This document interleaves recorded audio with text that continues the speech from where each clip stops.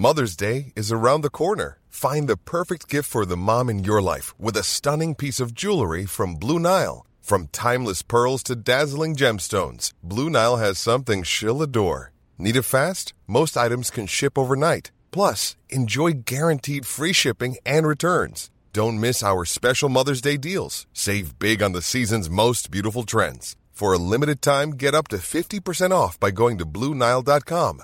That's BlueNile.com.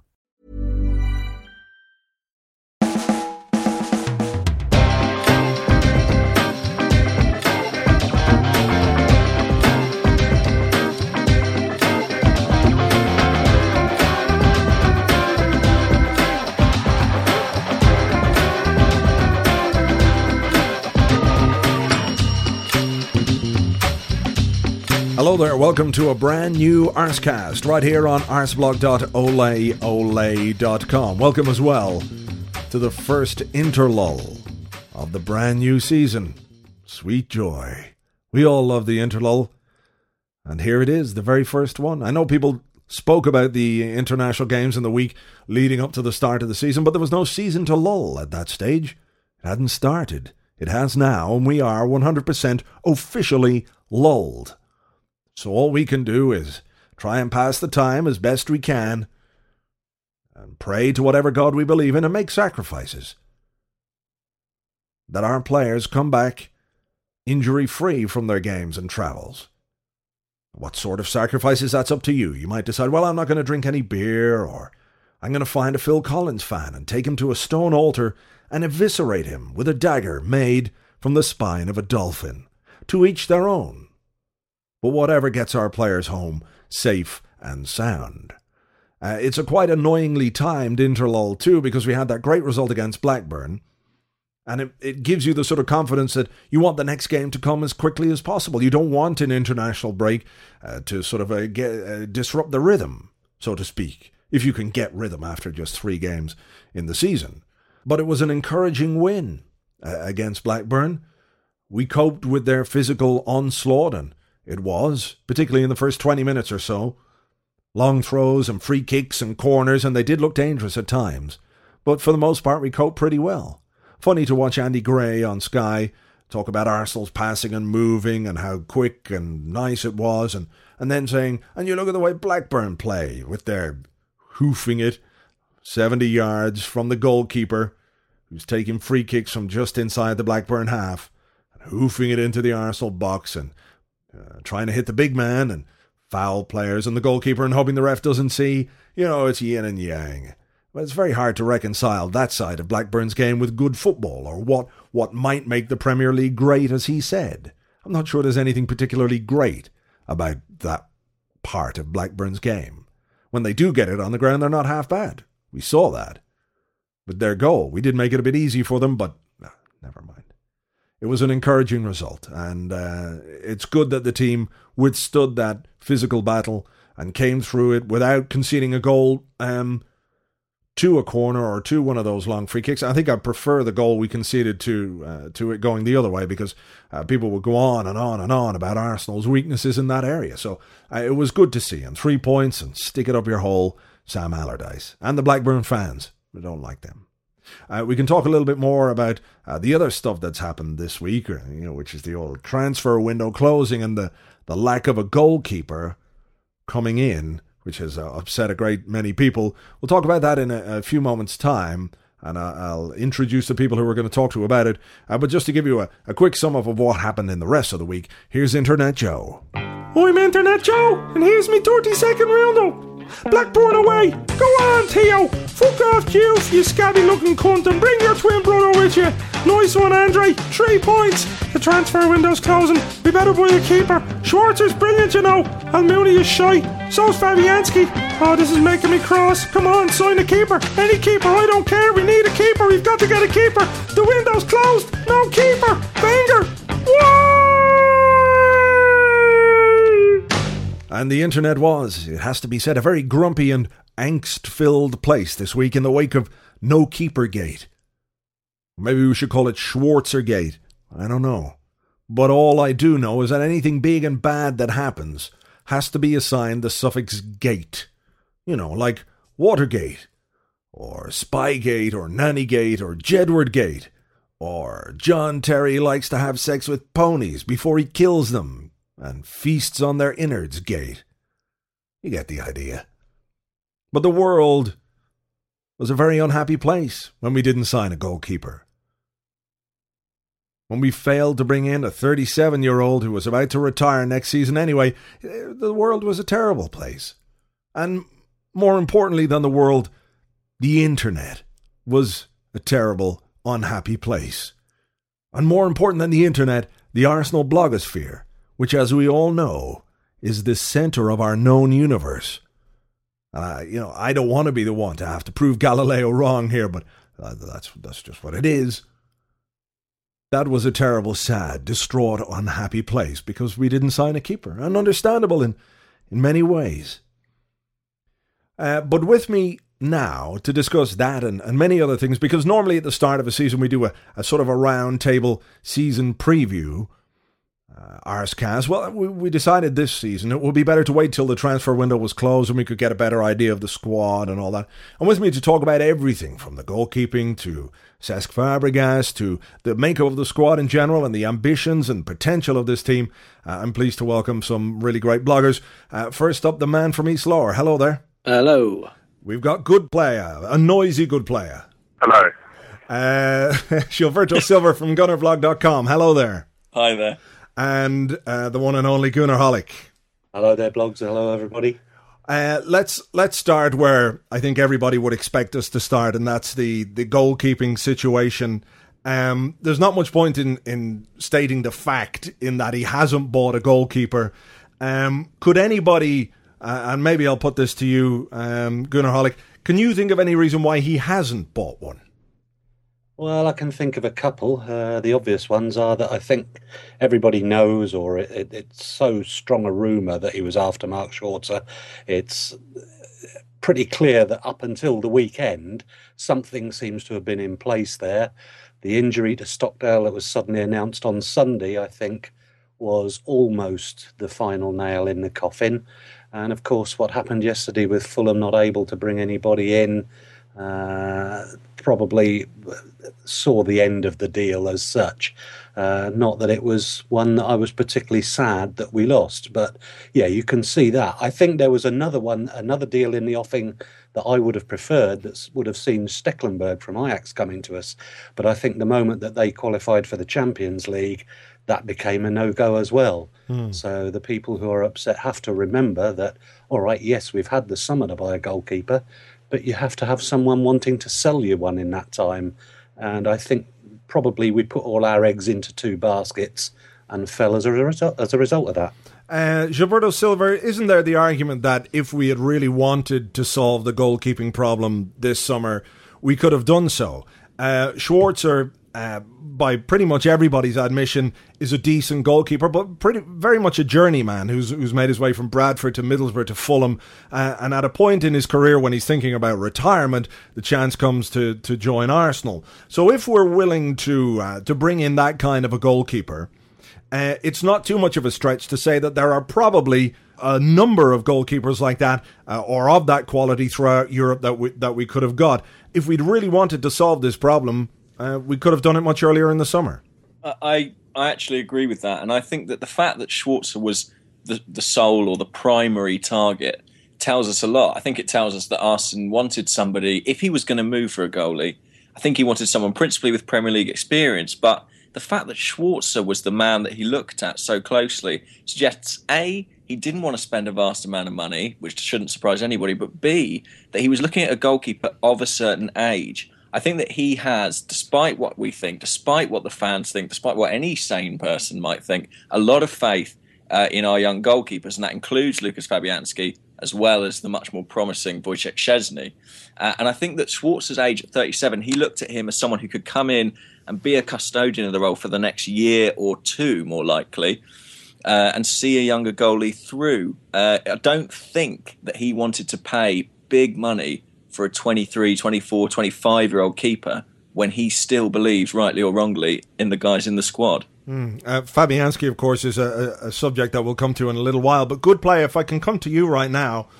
Schwarzer hasn't happened. We're now left with Manuel Almunia in goal, and Almunia's had to live with the knowledge that Arsenal have been looking for a new number one goalkeeper. He seems to have come through it quite well in the early stages. Do you think this is going to affect him in a negative way, in the sense that he knows that in a way maybe he's living on borrowed time, or will he be more assured now, because at least until January he knows if he plays well he's going to stay in the team? I don't know. I mean, I'd love to be Manuel. I mean, he's kind of someone who looks inside his head. It's a very good question. It could go one of two ways. Some people will react to this kind of thing by really getting down and being worried about the lack of confidence. Others would almost see it as an incentive, basically, to prove the manager wrong and to show him wrong, to show him he shouldn't have been after someone else, and to know that they've got 4 or 5 months up until January, 4 months or whatever it is, to actually change his mind and show him that, you know, he's up to it. So you don't know what kind of government. It's interesting. I mean, you know, if anyone's undermined their confidence, it's Wenger himself. So it's hard to know how it's going to pan out. We have to remember Almunia's not the worst goalkeeper a few years ago. He did have a very decent season. My fear is that the defence don't entirely trust him at all, in fact. So, you know, I think that could prove to be a problem. All right. You talk about the defence trusting the keeper. Maybe there's something to be said that changing the defence and the way we defend might well bring out more from the goalkeeper. Obviously, we've lost 3-4 central defenders who were at the club maybe this time or last season. In Campbell, Gallas, Sylvester and Senderos have all gone. Man from East Lower, do you see perhaps the arrivals of Koscielny and Schillaci maybe aiding the goalkeeper in the sense that there might be a better defensive ethic throughout the team? Well, it's very hard to say at this stage, isn't it? Because you lost, like you said yourself, Campbell and Gallas, very, very experienced, and I'm not quite sure whether just the change of personnel will make that different, but it might. I mean, I think the other worry for me would be not just what effect it has on Almunia, but you know, the opposition will also look at the fact we haven't signed someone and go for the old Achilles heels of both of our keepers, and so, you know, Almunia himself needs to improve drastically. He's not so much. I mean, the defence in front of him needs to help too, but he needs to improve drastically himself so that people don't consider, you know, him a weak point. So he's got a lot of pressure on him, I think. Okay, the pressure that's put on him, of course, is by the fact that everyone knows he wanted to be replaced. In a way, the manager has sort of made a rod for his own back and for Almunia's back, because we know keepers make mistakes all the time. And I'll stay with you, man, from East Lower on this one. We know keepers make mistakes all the time. But the minute Almunia does anything that costs us a goal, the public reaction is going to be quite vociferous. And some of the stuff that I was reading, you know, when the transfer window closed and on some of the sites and some of the blogs and comments and Twitter and all that sort of stuff, there are a lot of very, very, very, very unhappy Arsenal fans because he hasn't bought a goalkeeper. So when a mistake is made, the goalkeeper is going to get it in the neck. If the mistake costs us a game, the manager is going to get it in the neck. I mean, he must be aware of that, no? Yeah, you'd think so. You'd think so, wouldn't you?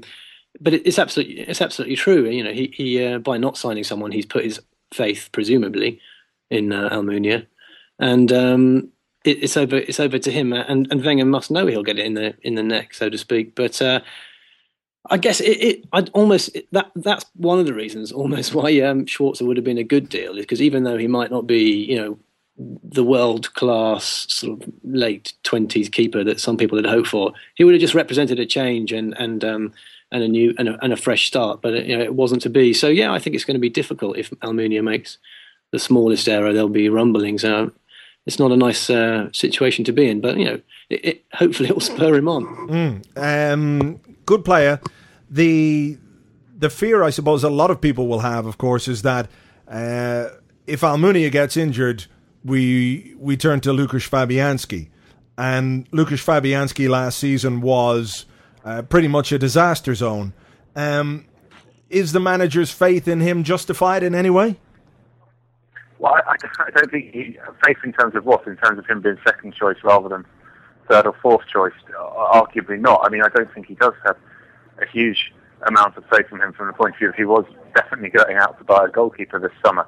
I mean, I think what's interesting is that when you have a Blackpool game, and there's every time Almunia does something less than perfect, there's a lot of kind of history with the crowd and how they get on his back, and that's not right that they should. But in a way, that's the thing that Schwarzer would have thought he would have come with a clean slate. As far as Fabianski goes, it's a major problem. I mean, the errors happen again and again and again, and frankly, how good a goalkeeper in training is the least important thing in the world, frankly, because you can be as good as you want as a goalkeeper in training, but it's so much of goalkeeping, more than any other position, is mental concentration. Every error you make is so much more costly than that of a striker, and I don't know.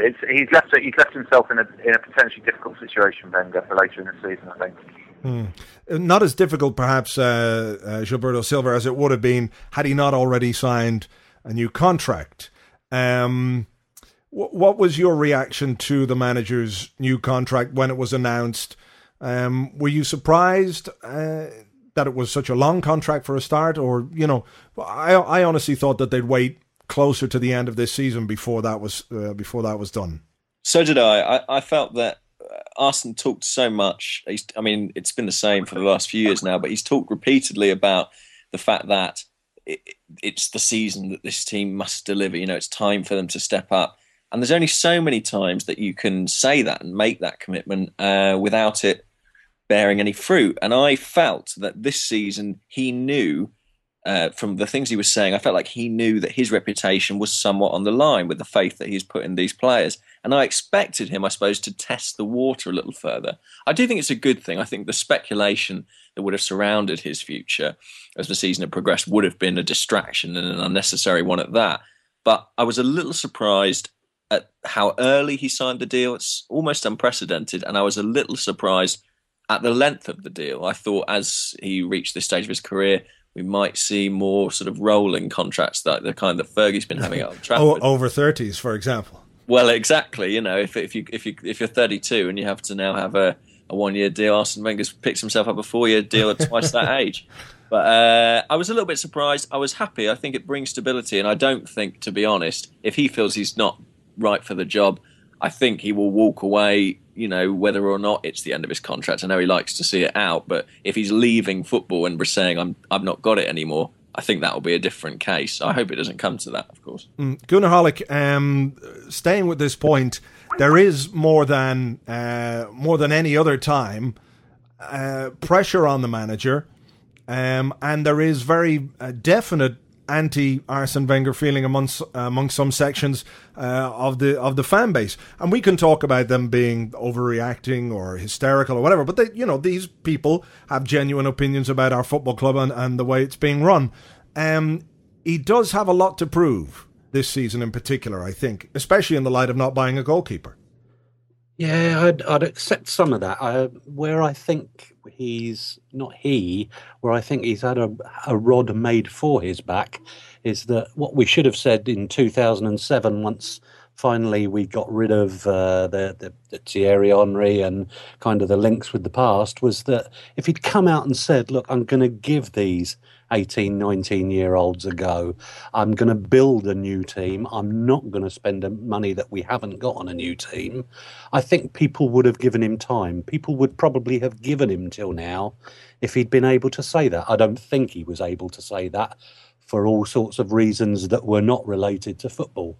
But yes, you can't deny that there are, I would argue, a very vociferous minority who are becoming very anti-him, or at least saying he has to come up with the goods this season or questions need to be asked. But I think it's kind of, there's an element of perception to it. There's an element of a message that was forced upon him, if you like, that's got him into this situation now where, yeah, I would kind of concur that if we don't pick up something this year, then questions do have to be asked. They have to show some sign of progress. That doesn't necessarily mean silverware. It means certainly being in contention until the end of the season, not blowing out 6 weeks from the end. it certainly means that if we do lose players, if the injuries continue to happen at the rate that they've happened, then in January he has to go and spend some of the money that the club has. But that's all if in the future. And I'm perfectly happy to give him the benefit of the doubt. From where we are now, I think we're, other than the goalkeeping situation, I think we're in a very, very good place. Do you think we're in a stronger position than we were this time last season? Yes, I do, in as much as we have... I think most people agreed this season we had to go out and buy a couple of central defenders. Now, I remain to be convinced about the quality of them, but we've gone out and bought a couple of them. We wanted a centre-forward, we've gone out and bought a centre-forward, and in my opinion, a damn good one. The goalkeeping situation, as I've said, yes, it's a cause for concern. But we're going into the season with the same keepers that we had last season. This time last season, I thought we were going to be top two. Right now, I believe we can still be top two this season. Whether we can be top one without a first-class stopper, I don't know. But yeah, I think we can be confident. All right. Let's look at the squad in a little more detail. Certainly in defence, we spoke about the players that have departed. We haven't really had a good chance, man, from East Lower to look at the players who have come in. Koscielny has come in and he did quite well against Liverpool. Had a bit of a tough time against Blackburn and was caught out, I suppose, in a way that maybe a defender who's got experience of the English League wouldn't have been. And Schillaci has come in from Sevilla to add some experience to the defence. Yet still, we haven't seen Johan Djuru this season. How do you think we're fixed in that regard? Because I think in both fullback positions we're quite all right. I'm cautiously happy with the two players he's brought in. I think and we've said before, there's a lot of scrutiny online and everywhere now for people to sort of come good immediately. But there always used to be a rule that you'd give people a few months, even 6 months, to get bedded in. Maybe 6 months is too long, but I think it's way too soon to judge Koscielny. I think he's had a pretty solid start, and obviously we haven't seen Toto Squillaci, but I think I'm quite confident. He's very experienced. I think he'll do a good job. I think Koscielny's done pretty well so far. Whether losing Gallas. Ryan Reynolds here from Mint Mobile. With the price of just about everything going up during inflation, we thought we'd bring our prices down. So to help us, we brought in a reverse auctioneer, which is apparently a thing. Mint Mobile Unlimited Premium Wireless. How to get 30, 30, bit to get 30, bit to get 20, 20, 20, bit to get 20, 20, bit to get 15, 15, 15, 15, just $15 a month? Sold! Give it a try at mintmobile.com/switch. $45 up front for 3 months plus taxes and fees. Promo rate for new customers for limited time. Unlimited more than 40 gigabytes per month. Slows full terms at mintmobile.com. Quality sleep is essential. That's why the Sleep Number Smart Bed is designed for your ever-evolving sleep needs. Need a bed that's firmer or softer on either side? Helps you sleep at a comfortable temperature? Sleep Number Smart Beds let you individualize your comfort, so you sleep better together. J.D. Power ranks Sleep Number number 1 in customer satisfaction with mattresses purchased in-store. And now, save 40% on the Sleep Number Limited Edition Smart Bed for a limited time. For J.D. Power 2023 award information, visit jdpower.com/awards. Only at Sleep Number stores or sleepnumber.com. His experience and Campbell's experience will tell. Well, I mean, we'll see. But I like what I've seen so far. I think we look. We got four central defenders. If you count the cropped Djuru, I think we're looking okay there, to be honest. Gilberto Silva, we've looked at defence, so let's have a quick look at the midfield. And Nasri was the standout performer in pre-season, and everyone thought he was going to be the man, particularly as Cesc was coming back late. He got injured, as is the Arsenal way, and we've seen Rosicky step up, which is quite a nice surprise, I have to say. But also Jack Wilshere has been involved in all 3 league games, which is a real show of the manager's faith in him. It is, and it comes off the back of a really impressive pre-season, yet again from Wilshere for the 3rd year in a row. Last couple of summers, he was involved with the team all the way through, and then when it came to the crunch, didn't get into the first 11 for the competitive games. And last year, he went out to Bolton, but he's come back. He looks a more mature player. He looks very physically combative. He always was, but he looks strong on the ball. He's playing quite a deep role in midfield, which is quite surprising. But it's a great learning curve for him. And I think it seems mad now that we ever considered letting him go back to Bolton. He's in the squad, and I think he's probably nipped ahead of the likes of Danielson in the pecking order. And I think that's only a good thing. He's clearly a big, big part of Arsenal's future and probably England's. Gunnar Hollick as well. We have to remember that we've got Aaron Ramsey to come back as well at some point, probably later this year, but certainly into the new year. He'll be looking to come back and make an impact. And perhaps the generation of I know Ramsey's a talent that we bought and brought into the club, but there is a generation of young English players that are coming through at Arsenal now, and it's the fruit of the academy and all the work that has been done over the years by Liam Brady and his staff.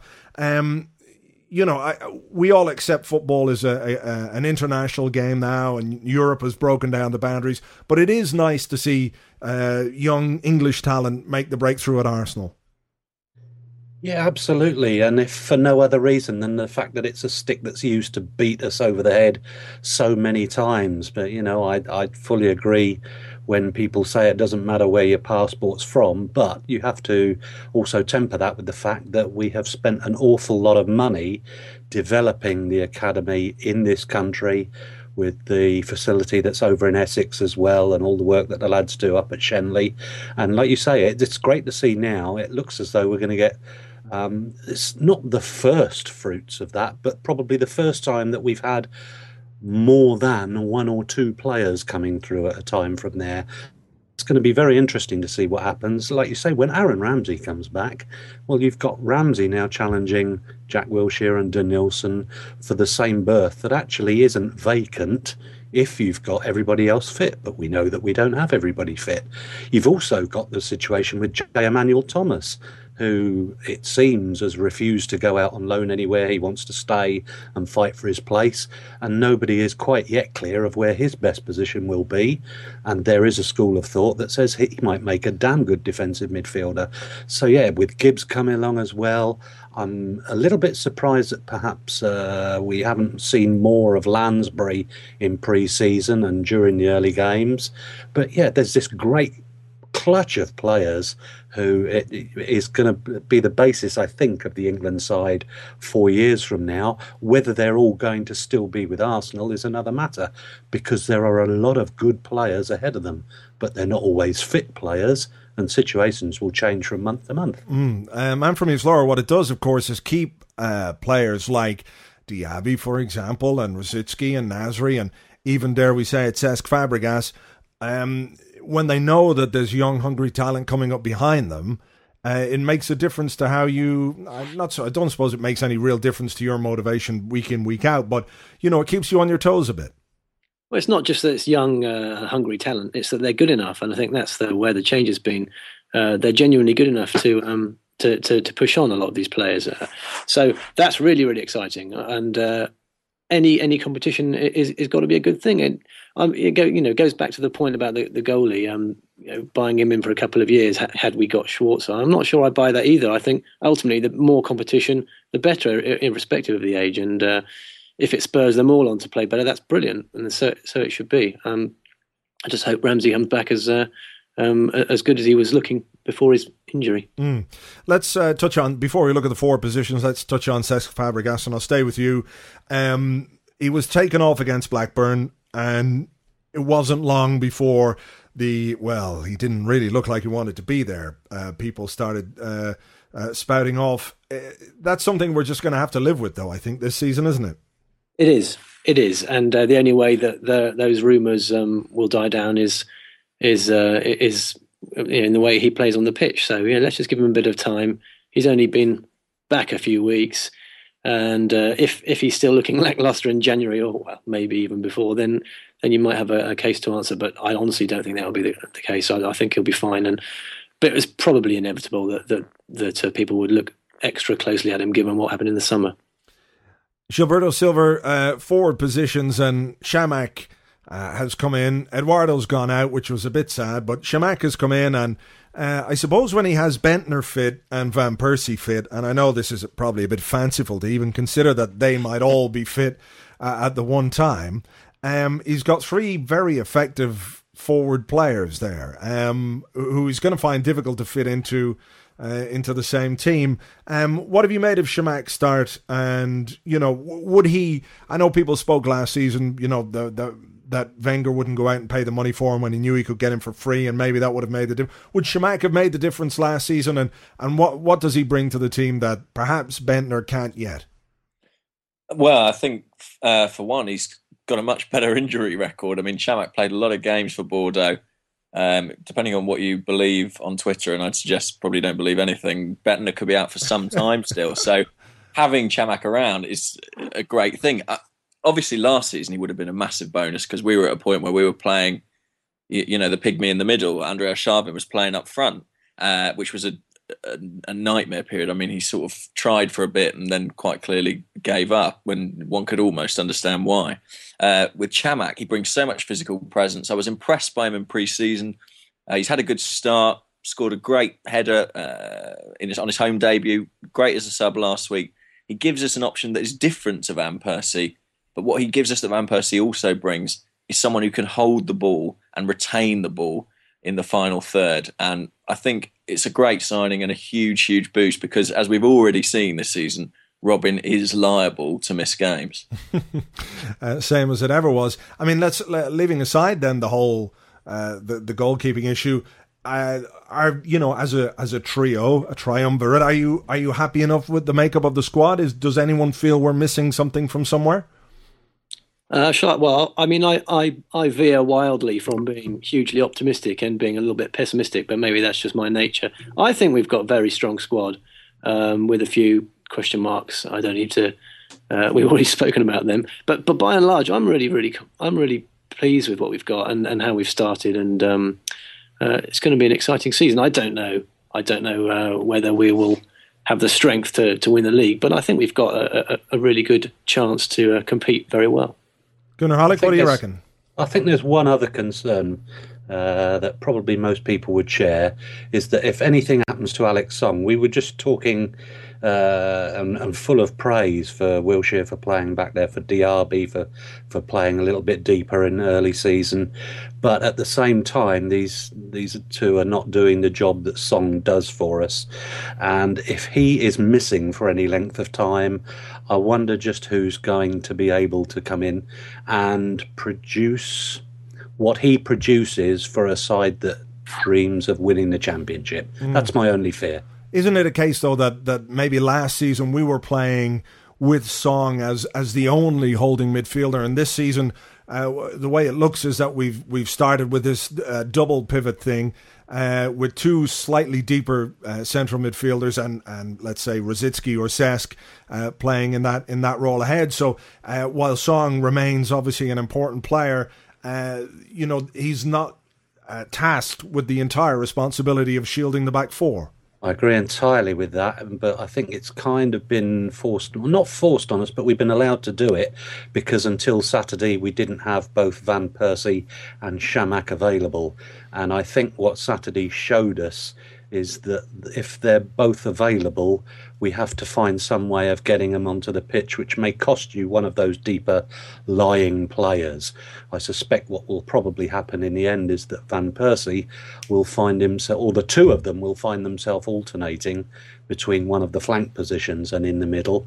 But of course this Saturday, that wasn't an option because of the form that Walcott's been in, and because the boss decided that Arshavin gives us something on the left that nobody else does. I thought it was a bit harsh on Chamak, but that's another subject altogether. So yeah, I don't know that we're going to be playing with two deep-lying midfielders all season, is my main point. Gilberto Silva, thoughts on that? Well, I agree. I think actually the thing that seals it for me is that we've not yet seen an Arsenal team with Samir Nasri and Cesc Fabregas fit. I do think that Arsene will toy with the idea of playing them both in the middle. They've been so good there. And I think that if you're doing that and then you're looking at how am I sort of adding some steel, you probably only got room for one of Song or Diaby, and it will be Song from those three. So I think we could see that in some home games. What worries me about the squad is less that defensive midfield area, because I agree that to an extent that you can pack it out with numbers.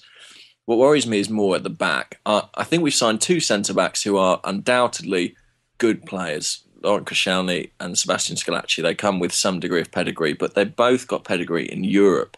and not in England. Johan Djurgård's barely strung, a few games together in the Premier League.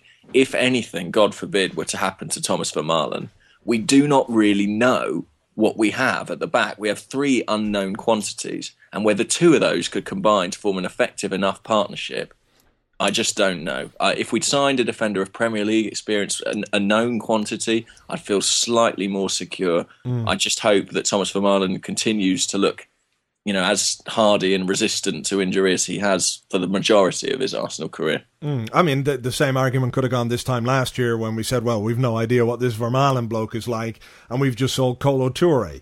And True. After that, we've got, Senderos, who was on his way to Everton, and that didn't happen, and Mikael Sylvester. So I think generally, in terms of the central defensive area, we're perhaps better off than we were this time last year. And Schillaci's an interesting one, I think, because he's just gone 30.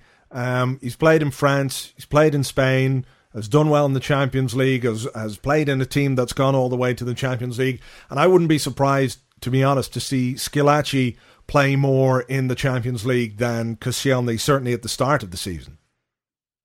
That wouldn't surprise me either. I mean, like I say, this is a guy who's played Champions League football, he's played a Champions League final, he's got caps for France.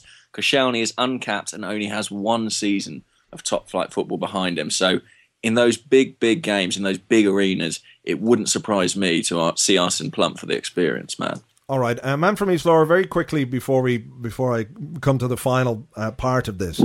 Theo Walcott's start to the season is better than I think any of us expected. He spoke in the summer about reacting to being left out of Fabio Capello's squad, and I read the article after he did the press conference with England, and he spoke about how he stays behind doing extra training with Sagna. They're practicing the overlapping, they're firing in crosses at Chamakh. Do you think perhaps there was a sense, maybe not entirely his fault, that it all came a bit easy for him, in the sense that, at 17 years of age, he was plucked from Southampton and a big fee paid for him and brought to the World Cup, and all of a sudden he has a reputation which isn't based on what he's done on the football pitch. And maybe the omission from England's World Cup squad, regardless of how England did in South Africa, was possibly one of the best things that could have happened to him. Yeah, I think it's probably also, if you look at how England actually performed in the World Cup, then it was a blessing in disguise. But yeah, he was a most expensive teenager, and of all time. He was in the World Cup when he probably shouldn't have been, so there was a lot of pressure on him. But at the same time, I do think at 21, it's too easy and too soon to write someone off at 21, and you're just learning your trade still. So this knockdown, added determination, and an extra year under his belt, it's all looking good for him. And I'm really glad that he's come back. He's got to stay fit. That's the main thing, because he's been too injury prone and he's been too stop-start. And if he stays fit, I think it's looking really, really promising for him. All right, well, let's come to the final part of it then. Gunnar Hollick, if I can ask you, I'm going to ask you all the same question. Can this Arsenal squad win the league? Yes, I'm going to say absolutely yes, because you're asking me, can they win it? If you would have asked me, do I think they're going to win it? I have to say I would 70-30 against, because of the goalkeeping issue and because of my fear what might happen if anything were to happen to Song. But people would be upset if I wasn't upbeat about the answer to this question. So let me just say, where I was this time last season, I made the hideous mistake of discounting Manchester United from the calculations, and I said I thought we would finish top 2. And it worked out. The team I expected to win it won it. This season, I also thoroughly expect us to finish top 2, but I wouldn't choose between either Chelsea or Manchester United to be the biggest rival. I don't think they'll both be there, but I do think that we and one of them will be in the hunt. Whether we get the top spot is anybody's guess. That's what happens when the nerves build in March, April, May. But from where we are now, yes, we absolutely can win it, and we will be competitive. All right. Gilberto Silva, your thoughts on that, and possibly some European thoughts? I think we are capable of winning the league, certainly.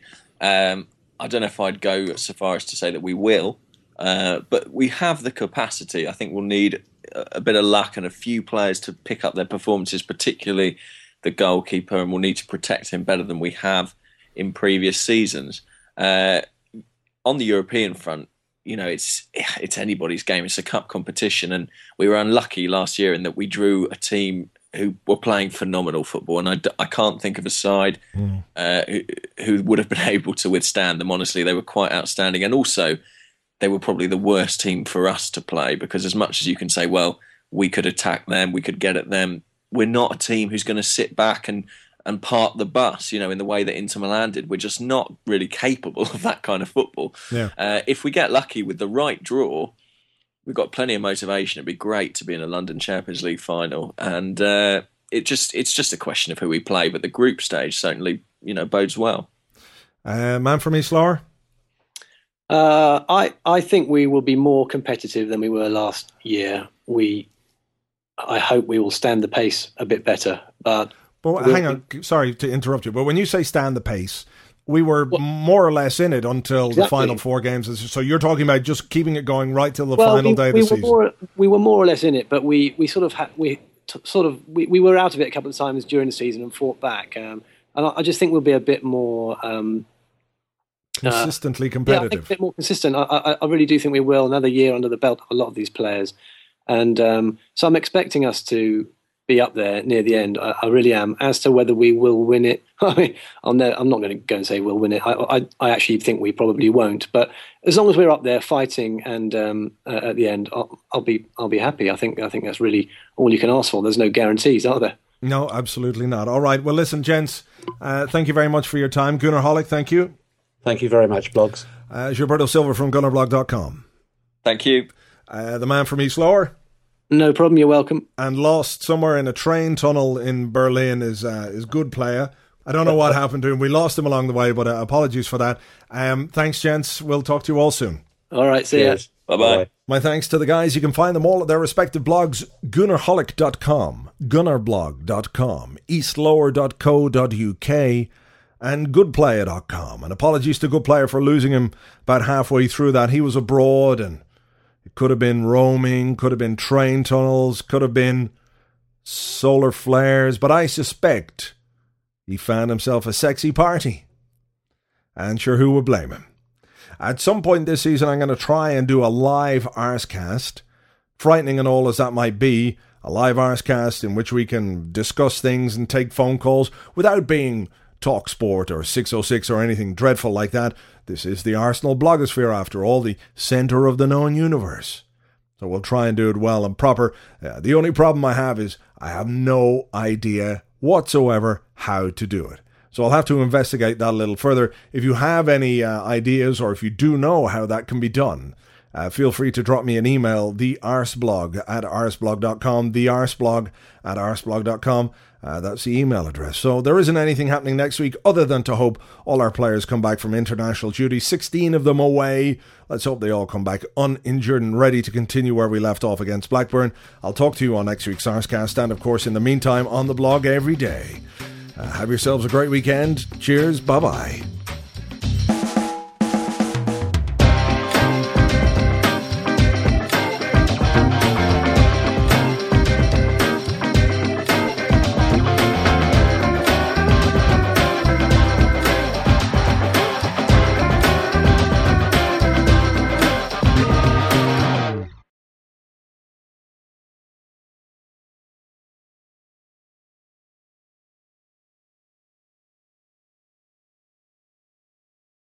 I was sitting there watching reruns of Boston Legal, wishing I was Denny Crane when he walked into the office, tall and French with his glasses. "What do you want?" I said. "I need you to do a job for me. I'm thinking of signing a guy for my football team, but I need the lowdown, the inside info. I need you to get it for me." "All right," I said, "I'll call you when I got something." So I followed the guy around for a week. Man, he's stone cold sober, works hard, good professional, loves his wife and kids. I can't find a thing wrong with him until he stopped outside a shop one day and I got a blast of his car stereo. I went back to the office and called the French guy. I think you better listen to this, I said. What is it, he said. I just don't have the words. You listen, we'll talk afterwards. I hit play. I can feel it coming in Lord Almighty. Jesus fucking Christ, he said. Yeah, I said, I'm sorry to break it to you like this. No, don't be sorry, he said. You've saved me a lot of money. Yeah, I said. That's what I do.